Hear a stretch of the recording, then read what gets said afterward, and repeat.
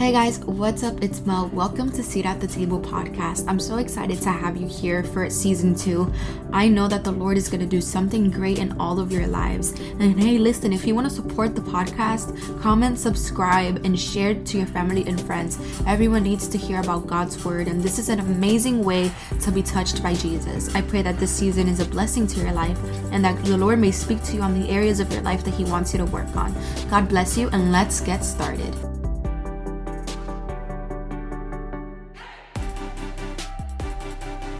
Hey guys, welcome back to Seat at the Table podcast. I'm so happy to be here with all of you on this brand new episode. This episode is titled True Beauty. And so when we talk about beauty, I want you to take a moment to reflect on what comes to your mind.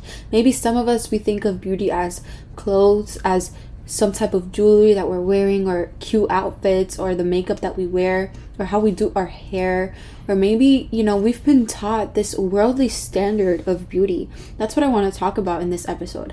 I want to talk about true beauty and where it's found and how it's found. We have been raised with this idea that if we don't look or talk or act a certain way, that we're automatically, casted out by society, or we're automatically not deemed as worthy or as good enough or perfect. And I know that some of you can relate. I know that I used to relate a lot before I met the Lord. And even when I was walking with the Lord, I struggled with self-image. I struggled with seeing myself the way that God saw me. So let's talk about it. Let's be comfortable with this conversation, because it's something that all of us as girls, we need to understand, and we need to know and truly understand what God is trying to speak to us. The standard of beauty, we have been raised that our looks are what matter, that our waist size or our body type, is what matters and is what truly people are looking for. But I want you to listen closely to everything that I'm saying, and I want you to know that no matter what the standard on this world is on women, it's very superficial. It's very superficial. Now women are deemed as, what they can offer or how they can dress. And so there's this image on women that is so degrading, and we ourselves as women have even related with that. We have accepted those standards, that if you don't have a nice body, then you're good for nothing, or that if you don't have enough Instagram likes, you're not enough, or the picture's ugly, or that if you don't show your body on the Instagram, no one is gonna like you, or if you have acne, or if you have weird hair, or whatever the case may be. You know as a woman, many of the things that you have told yourself, many of the things that sometimes when you look yourself in the mirror, you're degrading yourself. You're telling yourself all of these ugly things. And sometimes we can even fall into the lie that wearing provocative clothes is the answer as well. How can we fix how we look on the outside so that other people in the world can like us? And so not only has this world taught us that beauty standard for so long, but since we have lived in it for so long, we've adopted that. We have made those lies and those things our own. And so we feel like we need to fit in. We feel like we need to wear what everyone else is wearing. We feel like we need to act the way that everybody is acting. We feel like if we don't look a certain way, we've messed up in life and everything is just terrible and it sucks. But I'm here to tell you that that is a lie from the enemy, and that true beauty is found in God, okay? True beauty is found in God and in who He is. And when we talk about beauty, I know that this is going to take some work in us. It's a day-by-day work in knowing that true beauty is found in how God sees you. And for some of you, you are still trying to get there with the Lord and with your relationship with Him, and that's okay. But I want to bring light on these topics because it's so difficult for us as women in the world today, because of the pressure that we have to look a certain way or to be a certain way so that we can fit in with the world. But God, He never called us to fit in with the world. He never called us to be like how the world wanted us to be. He always called us to act differently, to be set apart. And this lie from the enemy on our looks is so disgraceful. Because listen, if I'm being real, women were created by a man's rib, by Adam's rib in Genesis chapter 2. You want to know what the rib does? The rib in the body is what stabilizes the spine. It's what holds the body together.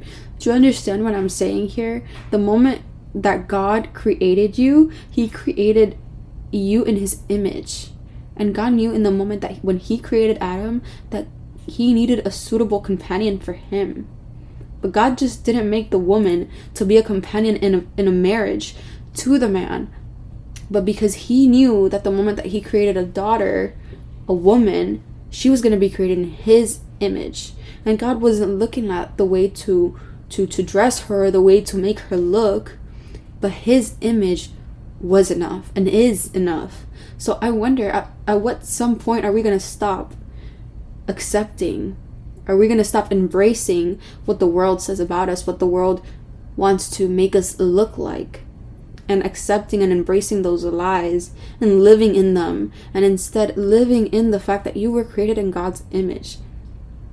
And I know that it's difficult in this world, and every single day you're faced with the temptation of having to look a certain way or act a certain way or dress a certain way.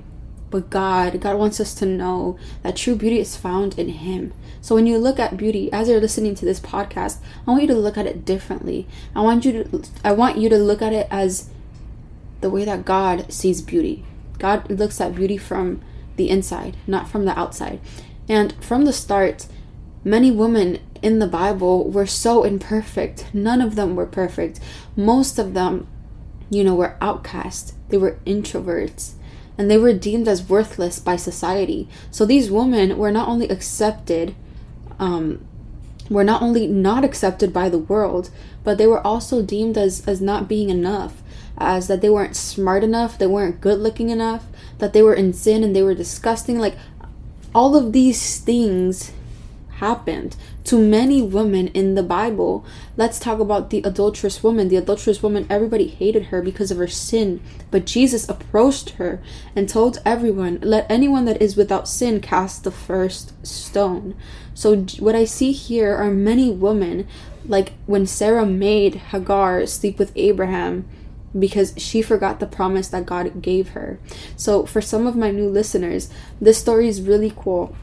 But Hagar was Abraham and Sarah's slave. And so since Sarah, she was taking a while to have children because God had made a promise to her, she got impatient and she asked Hagar to sleep with Abraham. And so, she just forgot about the promise that God gave her. But there's something in Sarah that happened to her that she felt like she wasn't good enough, because she was also very old. And so she thought that her age and how she looked, could be impossible for God to fulfill that.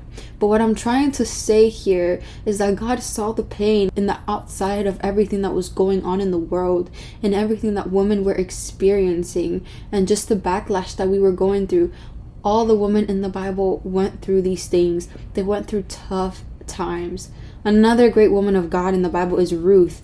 And Ruth, she had moved into a completely new place, and so she was looking for a person to save her generation. Normally, the brother of your husband would be the one to redeem your generation, to redeem everything so that you wouldn't be left without a man, so that you wouldn't be left without a husband. But in that moment, Ruth was going through a lot, because Ruth had just moved into a new place, and now she had, to find a man that would redeem her, a man that would save her generation, her bloodline, and so that she wouldn't be put to shame. But God provided for her. God provided a man for her, Boaz, and they got married. And Boaz redeemed her generation. And so I see a God here who meets women where they're at, who meets women in their pain and in their broken beauty standards, who meets women in the fact that they think that they're not good enough, or that when they look in the mirror, something is wrong with me. And God replaces those lies with the truth of his word. God even saved Rahab, which she was a prostitute back then in the Old Testament, through her faith-filled actions when she was helping God's people in Jericho. Rahab helped those people, and she was saved because of her faith. You see, God didn't look at her sin because he knew that later on she would not only become a woman of God, but because there was a process that was going on first. God needed to save her. God wanted to save her, to show her that he doesn't look at us and points the finger. He looks at our heart. And so Jesus was always there, and women in the Bible always played a vital role towards the kingdom of God. Some of them didn't, because some of them were so focused on their beauty standards. Some women in the Bible, like David's first wife, Michal, she was very superficial. She was very self-centered and focused on how she looked like, and focused on what she could have. And another woman also in the Bible is Delilah. Delilah was, a woman. She was also an enemy of God, because she was a woman that from day one always went against God and wanted to destroy what God was trying to do.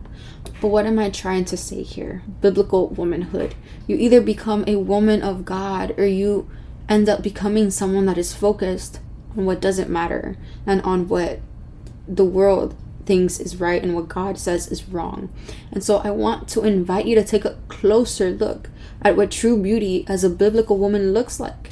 And in 1 Peter chapter 3, verses 3 through 6 says, "Your beauty should not come from outward adornment, such as elaborate hairstyles and the wearing of gold jewelry or fine clothes. Rather, it should be that of your inner self, the unfading beauty of a gentle and quiet spirit, which is of great worth in God's sight." What I see here, number one, is true beauty is found in God and what He says about me.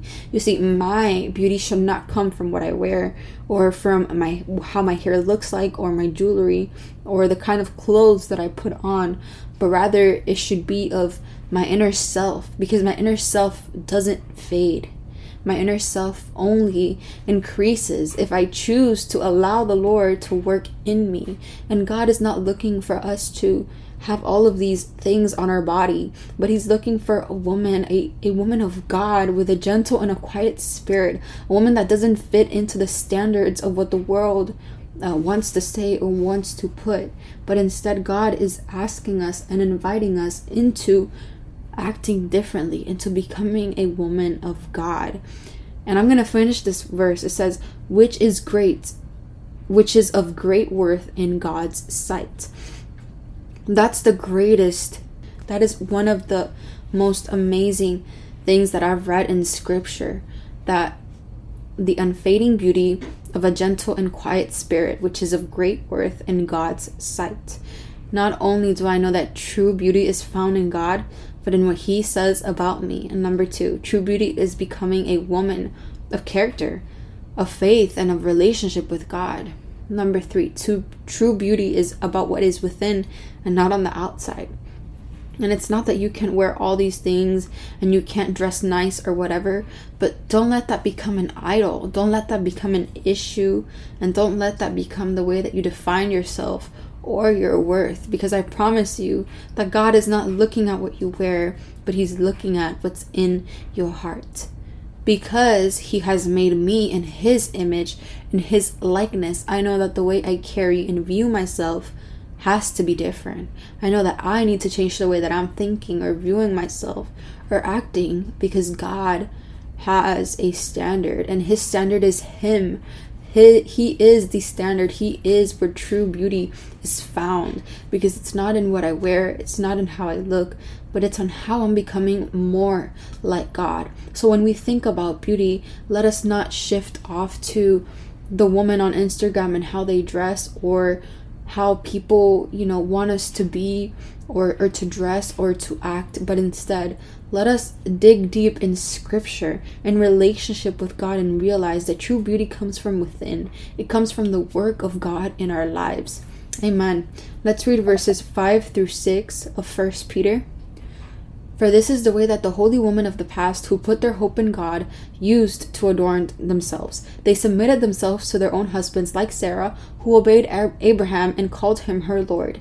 You are her daughters if you do what is right and do not give way to fear. So not only do I know that this is the way that holy women in the Bible put their hope in God, and how they used to dress and how they used to act, but I know that the moment that these women did what God called them to do and how God called them to act, not only were they becoming true women of character, but of honor, of dignity, and of strength. And so I want us I want that to be a reminder that we don't need to act like the world, that we don't need to look at other women and compare ourselves. We don't need to look at other women and think that we're not good enough, or that we don't have what she has, or we don't wear what she wears, or whatever, or this guy's never gonna like me because I don't wear certain things or act a certain way. But instead, for us to understand that what's worth it in God's sight is a gentle and a quiet spirit.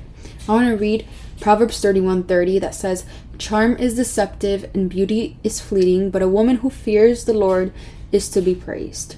I love how God simply puts this, that charm is deceptive and beauty is fleeting. Beauty is not going to last forever. Listen, there's going to come a moment when we're all going to be gray and old, okay? We're going to have wrinkles.